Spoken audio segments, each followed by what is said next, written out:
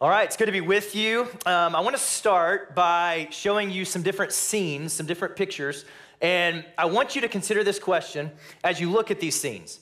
What is the thread that ties these different situations, these different scenes together? What do they have in common? And I want to give you a hint. It's not just that there are people in every picture. It's not just that there are people in every scenario or every situation, all right? So let's go through these. The first one, you got a coffee shop here, all right? You got a busy coffee shop, people doing their own thing. You got the baristas, the workers, people studying. These guys probably up to trouble, all right? Okay, you got a classroom here. Looks like some late elementary, maybe sixth graders. I don't know. I can't even tell how old kids are these days, but that's there, okay? Then we got the workspace, the open concept where everybody's working together in just one giant room. So there they are, everybody in their screens.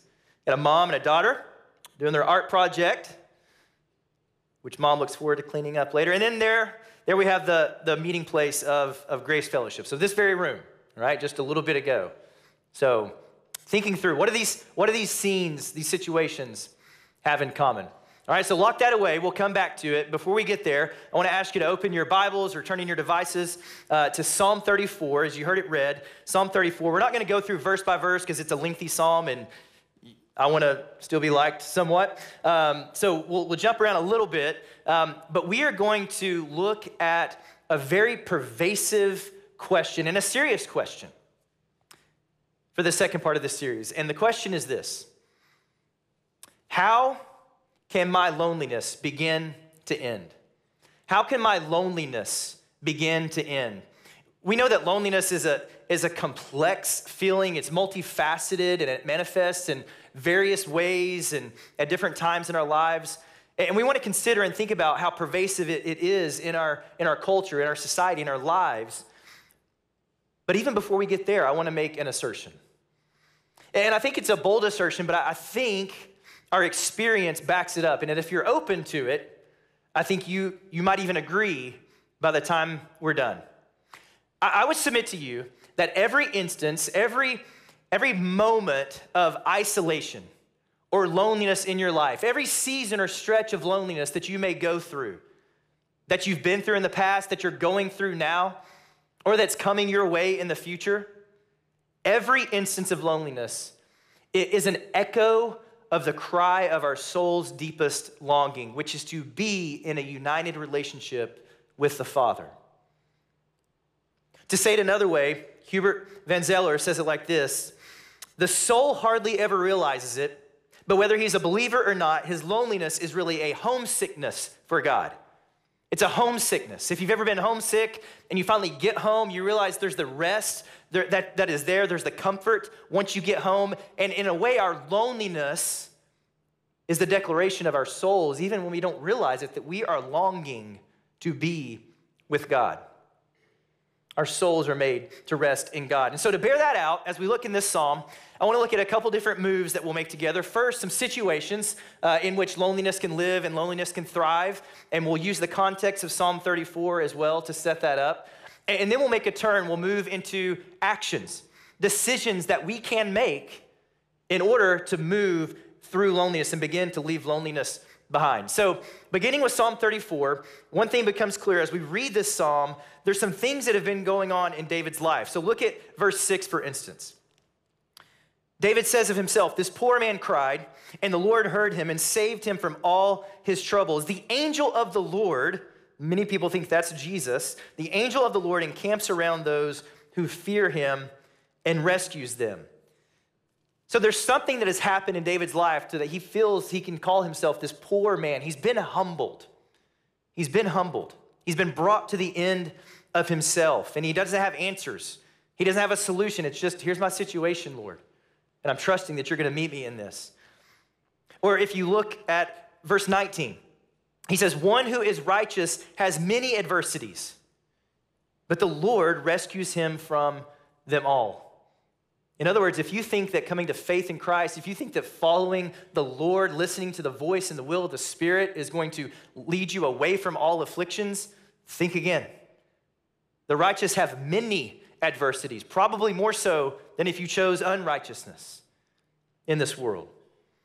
And so something's going on that makes us wonder, well, what's happened in David's life? And you can read the little prescripts that come above every psalm, and it gives you some insight. And so I want to do just a brief sketch, a teaser or trailer, if you will, of what's been going on in David's life to get us to this point where he's now reflecting on what's already happened.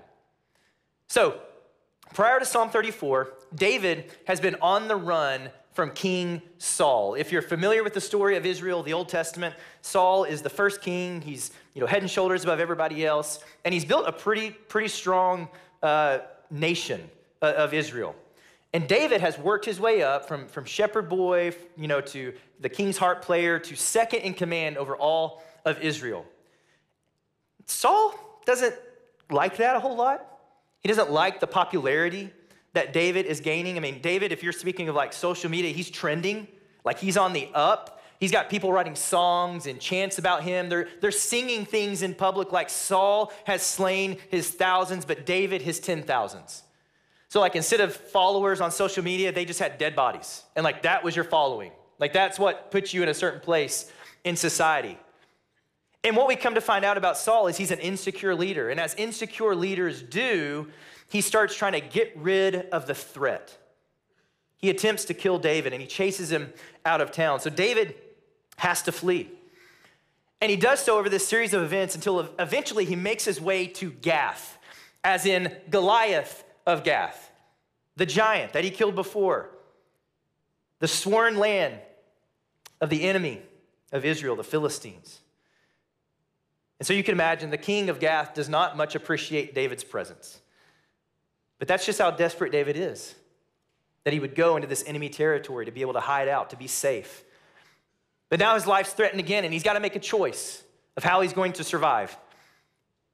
And David makes a choice in a moment that I imagine left him feeling so lonely and isolated, maybe in a way that you can identify with, even if the situation's not the same.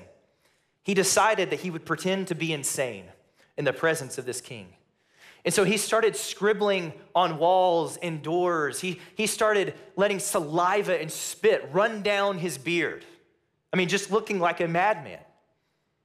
Probably muttering things incoherently just to throw these people off and that they would let him go. And he succeeds. But I can just imagine that moment. Here's the second in command over all of Israel. And bear in mind, he's already been anointed the next king of Israel by the prophet Samuel. So he knows the Lord's plan for him, but trying to reconcile that with spit, saliva running down his face, I can't imagine. And so we may not be able to identify with the exact situation that David's in. But we can understand that feeling of isolation and abandonment and betrayal and loneliness. And I know for the last couple of years, one pandemic has stolen most of the headlines, and rightfully so. But as we come out of that pandemic, we find ourselves in another one. And it is a pandemic. It is worldwide. Loneliness and isolation and conversations about mental health are everywhere, in all the countries, and all the age groups and demographics. In America, the CDC reported that during COVID and coming out of COVID, anxiety rose from 8% to 25%. A quarter of the population of America struggling, battling through anxiety. Depression was up from 6% to 24%. Again, another almost 90 million Americans. 1 in 4 people you pass by are likely either struggling and battling through anxiety or depression.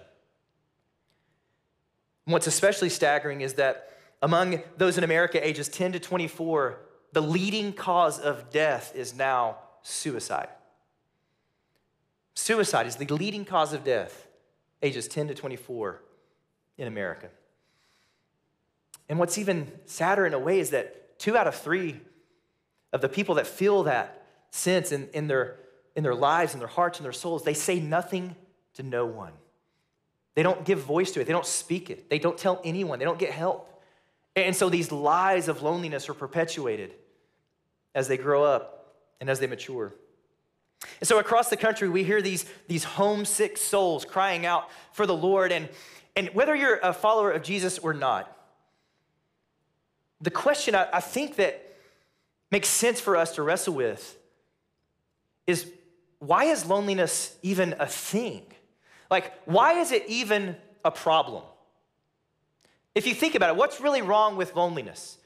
Because if it's as some people say in the world that, it's time plus matter plus chance, that's how life happens, it's really kind of this survival of the fittest sort of thing, and however you fall, along those lines, well, what's wrong with being a little bit alone if it means you've survived, if it means you made it? And the answer to that for the Christian would be, well, we believe that you're created in the image of a triune God, Father, Son, Holy Spirit, like we sang, that you're created by this co-equal, co-eternal, unified being. And that desire, that need was placed inside of us in creation because we're created in his image, in his likeness. I mean, it took all of 2 minutes in creation for God to say, it is not good for man to be alone. And every woman said, duh, we know, right? But it's also why babies from the moment of birth are seeking connection and attachment. It's why being just held in an orphanage is so important for babies. That connection and attachment, it's there, it's in our souls. And it explains so much of why this is such a big deal in our lives and in our world. And so we also know, though, from experience that loneliness really knows no limits, no bounds as to who it will go after. I was just having a conversation with some friends about this the other day, but one group in particular that I think about is stay-at-home moms. And this could have to do with dads too, but I read a study specifically about stay-at-home moms that said that 25% of stay-at-home moms struggle and battle with depression and feelings of loneliness, isolation, even a sense of a loss of purpose. And if you're in that season, or if you've done that thing, you know how hard it can be. You know how lonely it can feel. And I remember back when my wife was staying at home with our kids, we had 4 kids in 5 years, and that doesn't include a miscarriage, which is its own lonely season and happening. But she was at home with our 4 kids, and she would tell people, she would try to talk to women just about how hard it was, how she's feeling just, oh, this is difficult. It feels like, the movie Groundhog Day, where it's just you wake up and it's the same thing over and over and over again. And you're like, I may take this truck off the cliff. Like, you know what it feels like. And she would tell women, and they would say something almost like, on cue, oh, but it's such a blessing. It's such a blessing to do that. And you're going to look back and you're going to be so glad you did that. And they weren't wrong. They weren't wrong. She's glad she did it. But what she was looking for was someone to go, girl, it is hard. Like, it is hard. It is a struggle. It is a battle. You are on the front lines. You don't even know the spiritual struggle that's surrounding all of you, all of everything that you're doing right now. It is hard. But I can promise you it's going to be worth it. And so what happens there, it happens in marriages. Some of you may be in a marriage, or you know people in marriages where it's a husband and wife, but man, one of them feels, or both of them feel completely isolated in that relationship. But you're too ashamed, or you're too embarrassed to say something or to do something about it.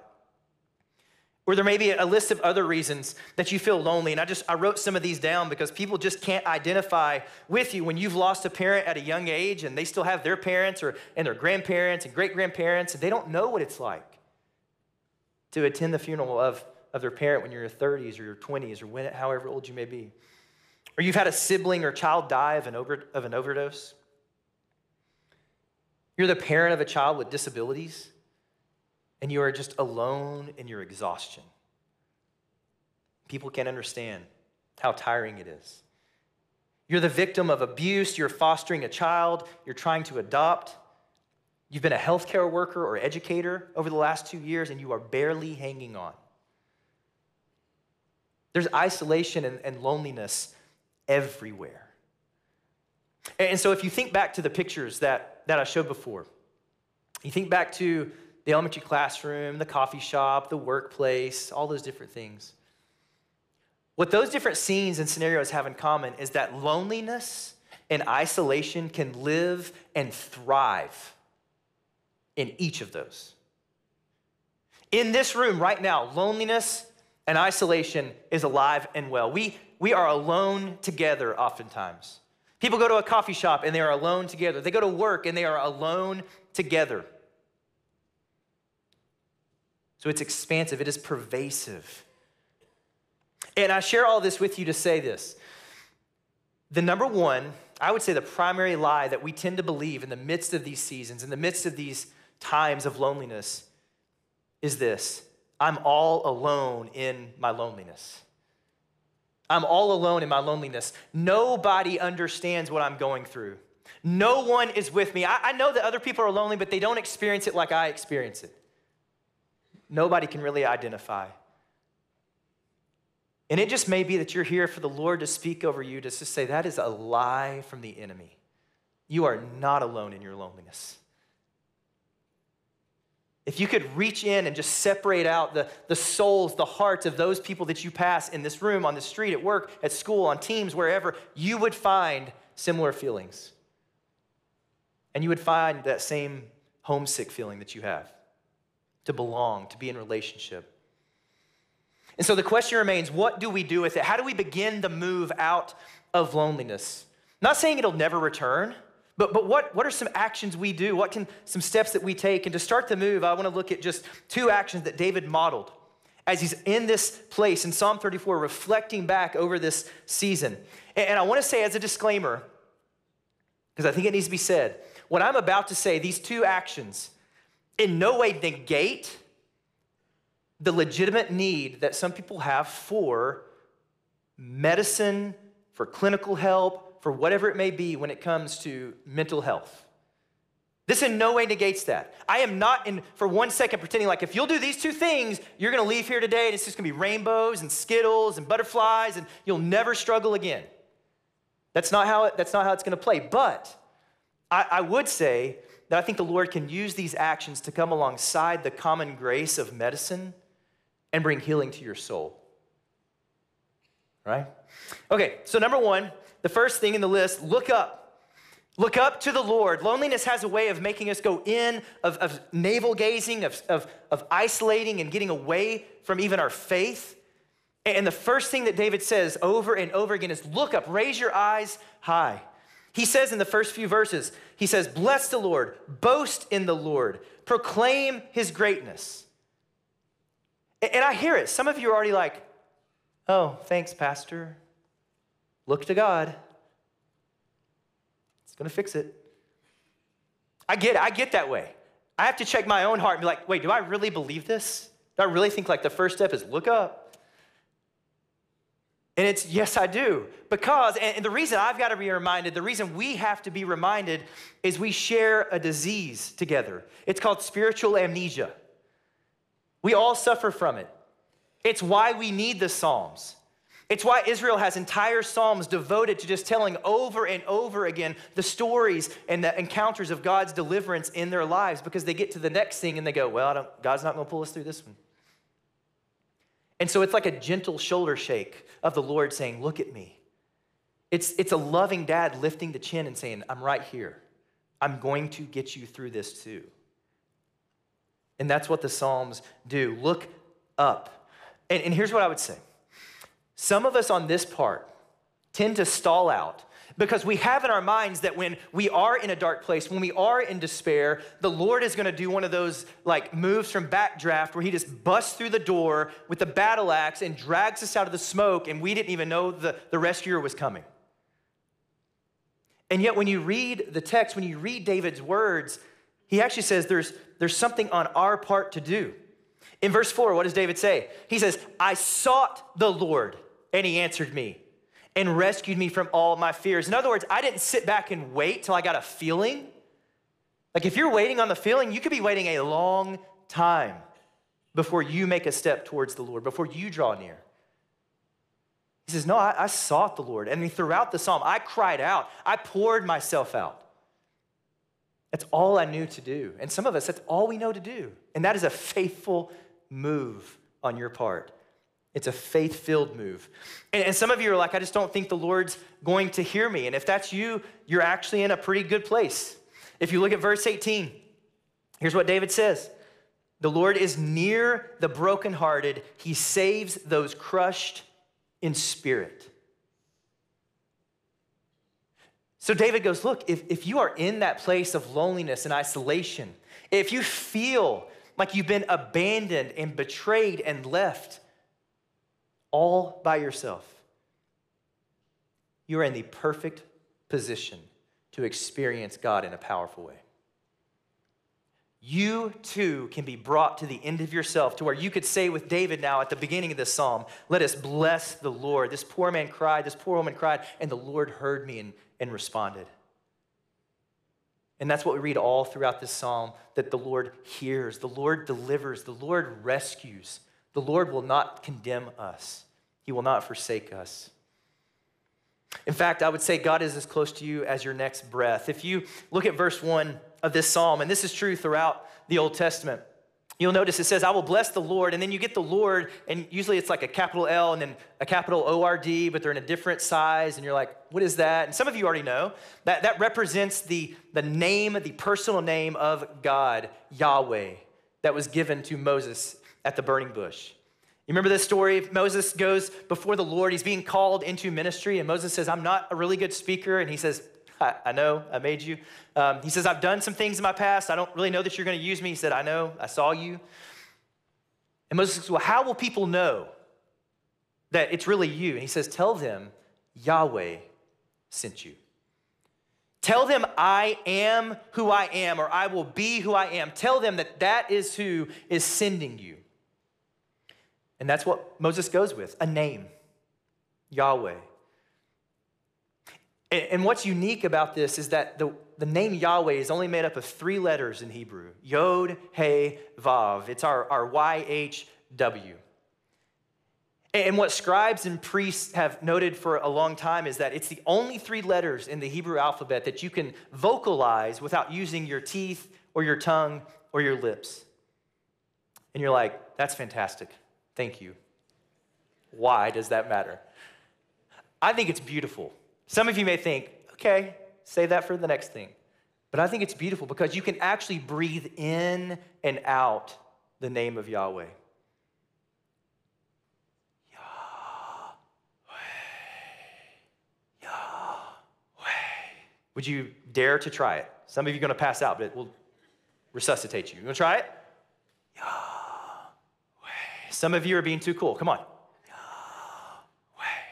Here's what I think is so beautiful about this. In the same way that at the beginning of time, God reached down and breathed the air, breathed spirit into the nostrils of Adam.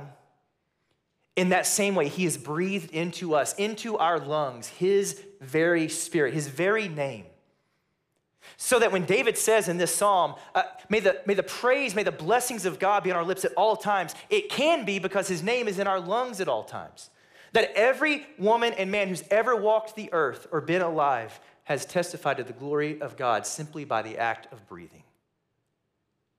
And so we are in despair, when you are in darkness, when you're in turmoil, when you feel alone, God is right there with you in every single breath. And there's power in that. So every human being has the potential to look up when all you feel like doing is looking down. To raise your eyes when you feel like looking down and staring at the floor or just going inward. You can look up to the Lord and he's right there saying, I will make your face radiant. You will not be covered in shame. So look up. The second thing David says is open up. He says in verse 3, proclaim the Lord's greatness with me. Let us exalt his name together. There is no us or together without other. And I get it. When you're already feeling lonely, it's actually easier to get away from people. It's easier to turn in on ourselves. It's easier to abandon community when we need it the most. It's like that really hard conversation that you've been meaning to have. Anybody have one of those lingering right now? You wait, a few days go by, it gets harder to have the conversation, a week goes by, and then a few more weeks, and then you go, what? What's the point? This isn't even gonna make sense anymore, just forget it. And we can do that with our loneliness, with our spiritual lives. And I wanna try to illustrate for you why it is so crucial to push through it, to do the courageous thing. All right, so how many of you have ever watched like a Discovery Channel special, or maybe you saw the Planet Earth series, which was an amazing just testimony to God's creativity and beauty around the world. Inevitably, it always comes in these kinds of specials to this scene where the camera zooms in on like a flock of whatever.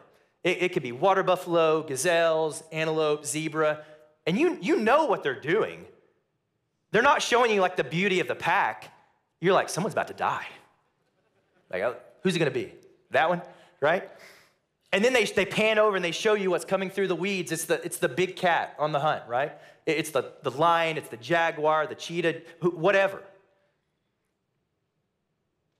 And then it pans back over to the pack, and they're like, you see that? I see it. You see it? Yeah, I see it, right? And they're all up, like looking around, just like they do. You know exactly what I'm talking about. And then they take off as a group. And the predator kind of just, and like cats do, like it feels like there's always stalking, waiting to kill you. Like even the ones in your house, I'm just saying. But it's like they're just stalking up, and they're like, all right, who's it gonna be? And what are they looking for? They're looking for somebody that's isolated or weak, right? Like who's the slow one? Who's the weak one? Or who, in the midst of the confusion, takes off on their own, and then that's the one they go after, right? And as soon as it does, you're like, dinner time. This is it. And sometimes they get away, and you're like, that's awesome. Good for you. Good skills. But their day's coming, right?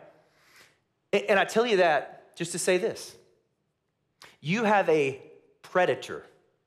You have an enemy far more dangerous than any big cat that you see on any of those specials. The Apostle Peter says it like this: be sober-minded, be alert. Your adversary, the devil, is prowling around like a roaring lion, looking for anyone he can devour.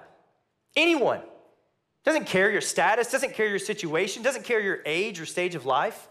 Anyone he can devour, that's who he looks for. And what is his strategy? Weakness, a foothold that he can get in there, and isolation. Weakness and isolation. So that our best chance of surviving and thriving is if we stay together, if we are in community and fellowship together. And that has been put in our hearts. And so I think for some of us, it's gonna mean choosing courage rather than waiting to feel courageous.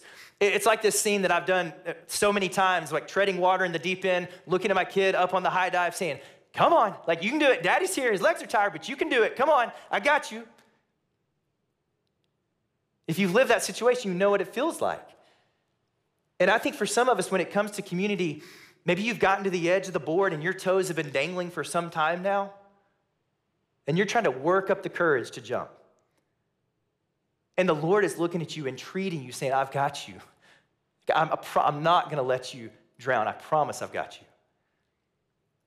And I think in this scenario as well, the Lord's looking to others and saying, hey, you've been through it. It's time to get in the pool. Like you're part of the rescue team now. You get in there, you tread water, and you say, come on, jump. We're here with open arms for you. We're ready to receive you into this community, into this fellowship. And we'll walk with you through the hard things.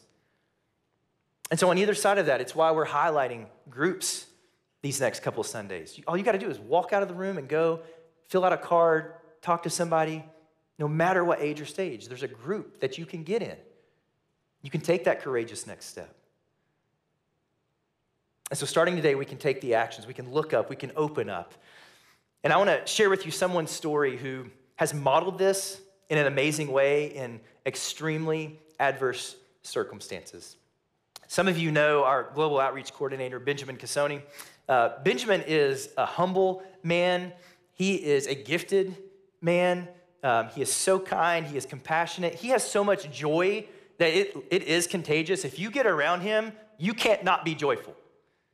I was praying with him this morning, and I was like, all right, whatever somebody throws at me today, I'm good. Like, we're good. He is teaching me how to pray, and I'm one day shy of 2 months on staff, but I feel better for having been around him. But I want to tell you his story, and he gave me permission. I want to tell you his story because there is no reason on this earth Benjamin should be the way he is. No reason. In the Democratic Republic of Congo, where Benjamin's from, he was a school principal. He was a pastor, a leader in his denomination. He was a writer. He's written 2 books. He was a radio personality. He was on the up. I mean, his future was bright. for leadership in his congregation, in his community, in his country. And in 2009, much like David in this psalm, Benjamin had to flee his country. There were threats being made against his life. And he took those threats seriously because the same group that was making these threats, these politicians, these kind of movers and shakers in the community, had already murdered his brother. In fact, Benjamin had been in his brother's office meeting with him just 5 minutes before that happened. But Benjamin escaped, and the thought was that they were supposed to be assassinated at the same time. And so he's there, he's in his home country, but he's alone, he's isolated, he does not know who he can trust. And a group of men and women at Grace Fellowship heard about this because Benjamin's sister and brother-in-law are supported here. They work at Cru at ETSU, working with African immigrants in that ministry, and it's a glorious thing that they do. And so some people here at GFC heard about that and sent the invite for Benjamin to fly the 8,000 miles from his home and come here and settle for a little while just to let the heat die down, just to let the threats fade, and then he could go back maybe 3-4 months and begin his leadership again, begin his ministry again. But not long after he got here, his wife, their 8 children, their 12 grandchildren, they started getting threats against their lives. And so Benjamin had to make the difficult decision to move them from their home all the way on the other side of the country just for their safety. And then he made the decision to apply for asylum in the U.S. for safety. And since then, since 2009, Benjamin has not seen his family. He has not seen his wife. He has not kissed his children. He has not held his grandbabies. He only knows some of them from photos. And so that 3 months has become 13 years. Just this past Wednesday, his 91-year-old mother passed away. He'd already buried his dad, wasn't able to be there. And she was just buried this morning. We were getting updates from him. And so again, just feeling that sting of loneliness and isolation with every instance like that. Benjamin told me about the difficulties, the lonely years that he had back home, just feeling unsafe wherever he went, not knowing who he could trust. Even his own denomination, the leaders there turned against him because of some political moves and power plays, so he was completely isolated. And then he comes to America and he's still isolated. There's times that he can't drive, he can't get a license, which means you can't work. And then he said there was just that cultural gap as well. He's like, Americans, you're so individualistic. And I said, well, yes, we can be. He said, in Africa, it's so communal. You walk out and you just talk, and I feel like I'm offending people sometimes just talking to them. And I said, yes, that can happen. And so he's got all these struggles just trying to come and acclimate. But he doesn't get bitter. He doesn't grow despondent. He leans in and opens up. And he finds a community here. He finds a faith family. Brothers and sisters in Christ. He looks up and meditates deeply on God's word. He really leaned into the stories of like a Joseph and Daniel, these guys that knew what it was to be in a certain position but then be betrayed, to be lied about, to have their lives threatened. But also guys that he saw the Lord work through those situations and circumstances in a way that he couldn't have done otherwise. And he says it was that poring over God's word that changed his perspective from being me-centered to God-centered. The woe is me to the great is he. That was what transformed him. And I want to read for you what he says about his current situation. He says, in Johnson City, I live alone in an apartment, but I no longer feel lonely, knowing that God is always with me, as he has promised in his word. I do not focus on my loneliness, but on the positive things God is doing for, in, and through me. I do ministry among African immigrants, refugees, and international students, many of whom go through moments of loneliness from time to time. God is helping me identify with their struggles because I've been there. Trusting God in loneliness does not just happen. I love that he says that. It does not just happen. It is a hard decision, but it is worth it. It is a hard decision, but it is worth it. Benjamin never says that he doesn't ever feel lonely, but he knows the way through it. He knows to continue looking up and leaning into the Lord. He knows to open up and lean into fellowship and community. And then he gets to see God use his story in a powerful way. And some of you, you will never know what God wants to do through you until you'll trust him enough to open up and let him use you in that way. But you've got to share it. You've got to be known and be open to that. So the invitation for everyone this morning, and we'll close with this, is in verse 8 of this psalm. Taste and see that the Lord is good. How happy is the person who takes refuge in him. Taste and see that the Lord is good. Pull up a seat at the table. This parallels so well with Psalm 23, where David says, the Lord sets a table before me in the presence of my enemies. Like in the midst of my enemies, the Lord sets a table and says, here's your seat. Not after he's pulled me out of despair, not after he's pulled me out of loneliness, after the betrayal, after the divorce, after whatever it may be. In the midst of it, here is your seat. Here is your nameplate. Welcome. And I don't know, maybe I'm strange. Well, I know I'm strange. But maybe I read this in a strange way. I read this verse as a dare. Taste and see that the Lord is good. Pull up a seat at the table. Get eyes, get ears, get your senses all around it, and then you tell me that the Lord is not good. Try it. Just try. And in a moment, we're going to take the Lord's Supper together, in which we will physically taste and see the goodness of God in his eternal plan for redemption. And the reason that we can taste and see the Lord's goodness in communion is because Jesus entered into our loneliness. Jesus entered into every situation and has shown us that he knows what it means to be lonely. He knows what it is to be betrayed and to be brokenhearted. He knows what it is to be crushed in spirit. And none of us know what it's like to bear the weight of the sin of humanity, to bear the weight of that guilt for all men, for all women who've ever been created and who will ever walk this earth. And none of us knows what it's like for the Father to forsake us because Jesus took that for us. Because the Father turned his face away from Jesus, we never have to have the Father turn his face away from us.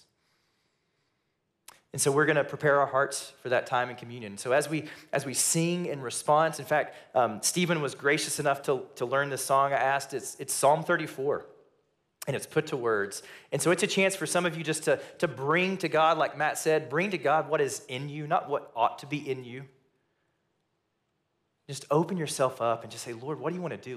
We're going to exalt your name. We're going to praise your name, and we're going to expect for you to do something mighty. So we're going to prepare our hearts in that way. Let's pray. Oh God, we confess that sometimes we have a hard time believing that you are near to us. We have a hard time seeing your presence. We have a hard time grasping why we're going through certain things, why this situation, whatever it may be. Lord, there's so many here in that place right now. But Lord, we thank you for the reminder of Psalm 34, for all the Psalms that remind us that this life is messy, that even following you is messy. But Lord, you give us hope. You give us not just these words to savor, Lord. You give us the wounds to see, the wounds of Jesus. So I pray now as we respond, oh, Holy Spirit, would you fall fresh on us? Would you pour into our hearts, our minds, our imaginations, our memories, our hopes and dreams. Do the work that only you can do. We pray in Jesus' name.